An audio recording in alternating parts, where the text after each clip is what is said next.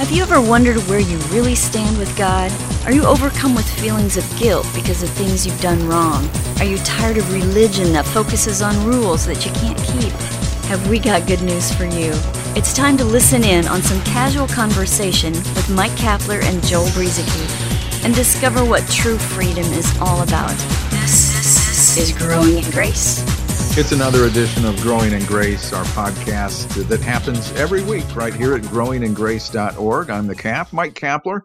Mr. Breeze, Joel Brueseke is with me as well. And wow, this has been quite a ride, Joel. I know we just recently kind of celebrated our 600th. It was our 600th podcast, right? No, 900. No, just kidding. It goes by so fast, I think I'm losing count, but it's been a good ride, and I hope it continues because this is kind of therapeutic for me to be able to talk about the good news and to know that others are kind of eavesdropping in on us and can hopefully take away something good that will be with them for the rest of their lives and maybe even for all eternity. That gives us some satisfaction here that we can provide you with a message of good news. You know, when Paul sometimes referred to my gospel, he actually said that sometimes in his writings. He would say, my gospel, according to my gospel.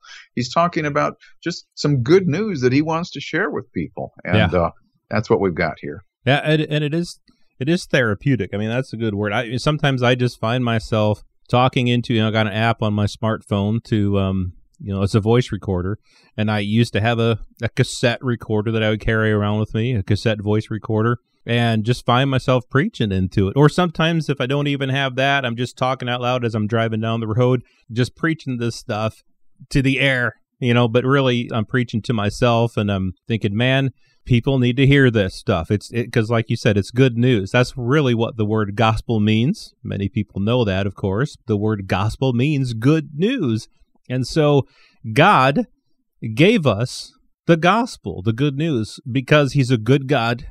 And he wants us to know the good news that he has made it completely and utterly possible for us to be with him. He loves us. He has loved us eternally, and he desires us. What does God want from me? What does God want from you? He wants you.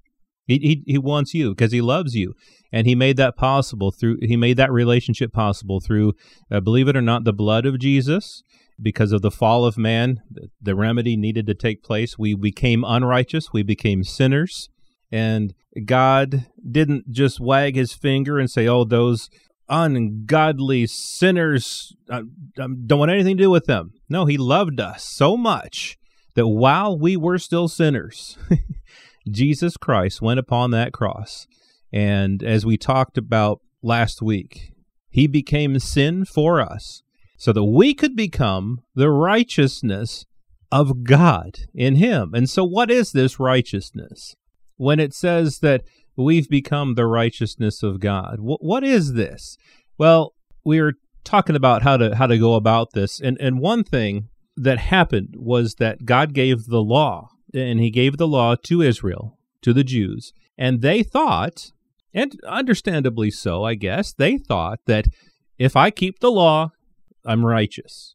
If you look at the beginning of Romans 10, it says that they were ignorant of God's righteousness. And I'm going to emphasize that. They were ignorant of God's righteousness, and they were seeking to establish their own righteousness. And in doing so, they had not submitted to the righteousness of God.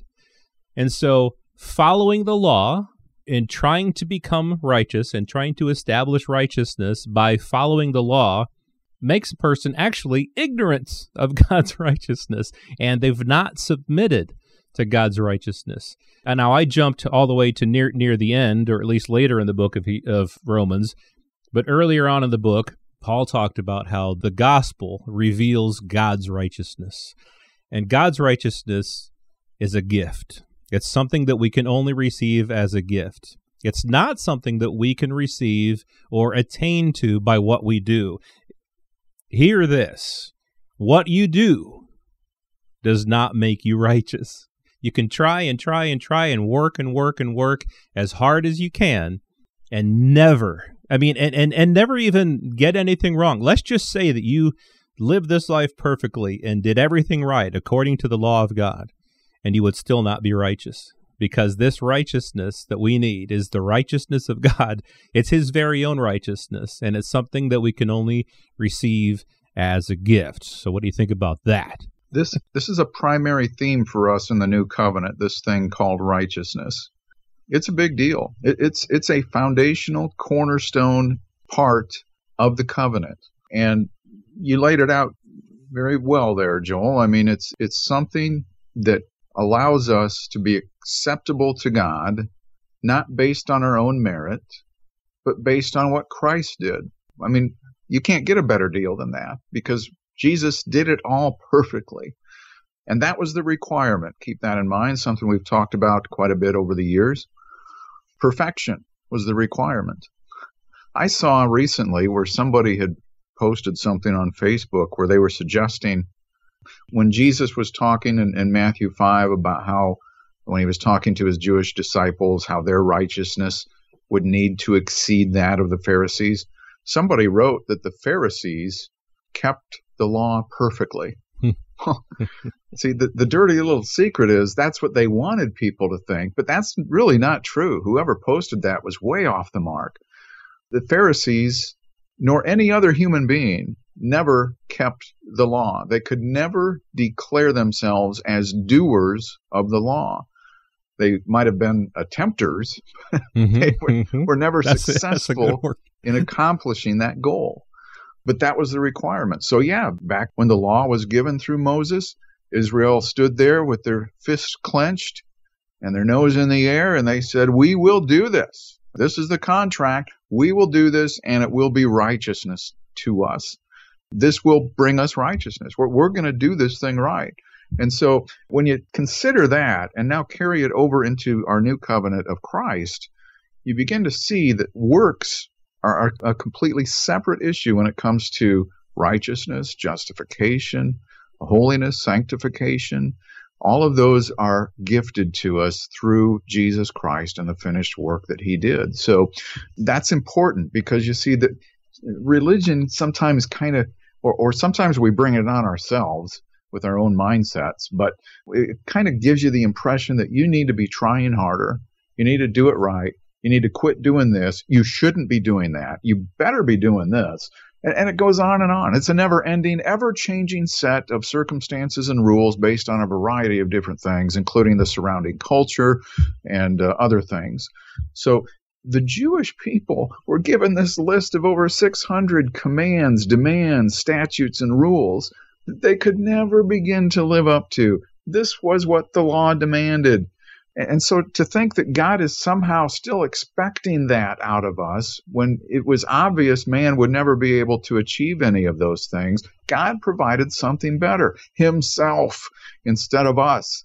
But people still feel like they need to be a part of the equation. Look, you really are righteous. It's not how you behave. It's not through the works that you do. As you said, Joel, it's gifted through Christ, his life in us.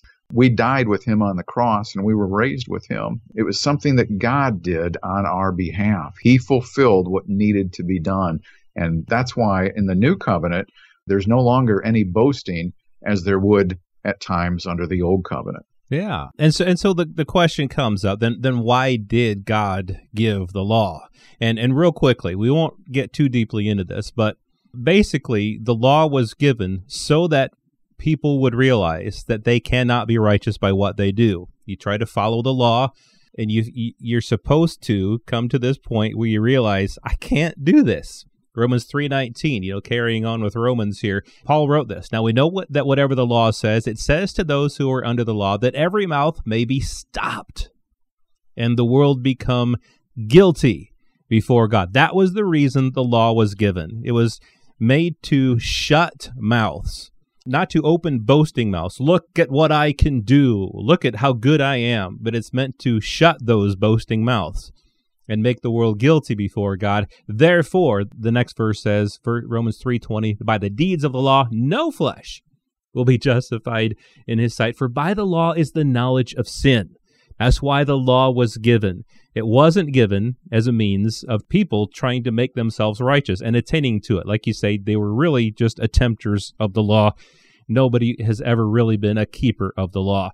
But verse 21, but now the righteousness of God, again, God's righteousness, not my righteousness, not my works, not what I can do, not how well I can keep the law, but the righteousness of God apart from the law is revealed, being witnessed by the law and the prophets. So you look at all the writings of Moses, the law, you look at the prophets, everything about this righteousness of God is witnessed there. You'll see it there.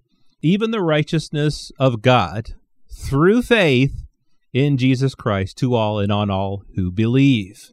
And it goes on to say how everyone has fallen short of the glory of God, being justified freely by his grace through the redemption that is in Christ Jesus, whom God set forth as propitiation by his blood through faith to demonstrate his righteousness.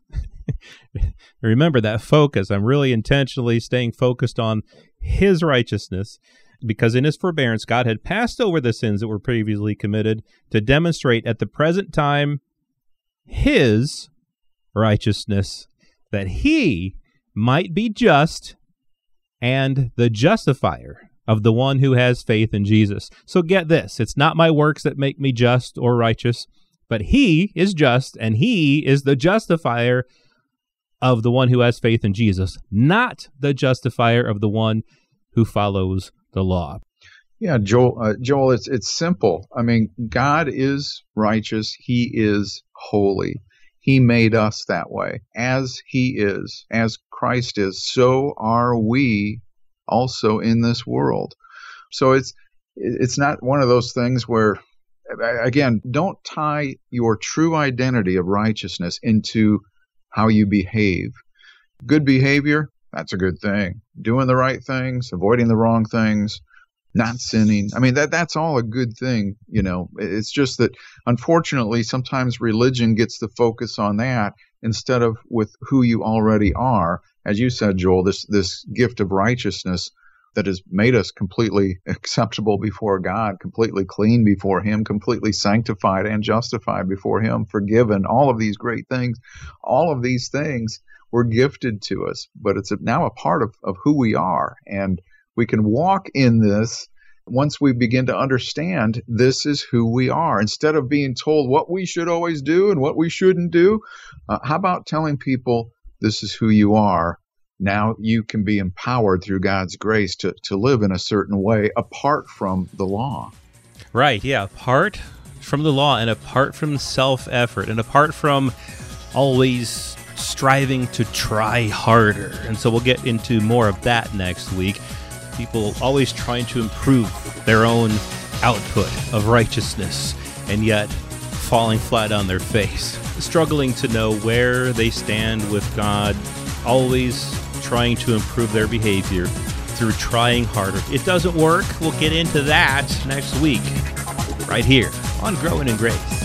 This has been Growing in Grace with Mike Kapler and Joel Brueseke, heard online through various internet sources around the world each week. To access hundreds of past programs, visit graceroots.org. Share it with a friend and listen again next week for more Growing in Grace.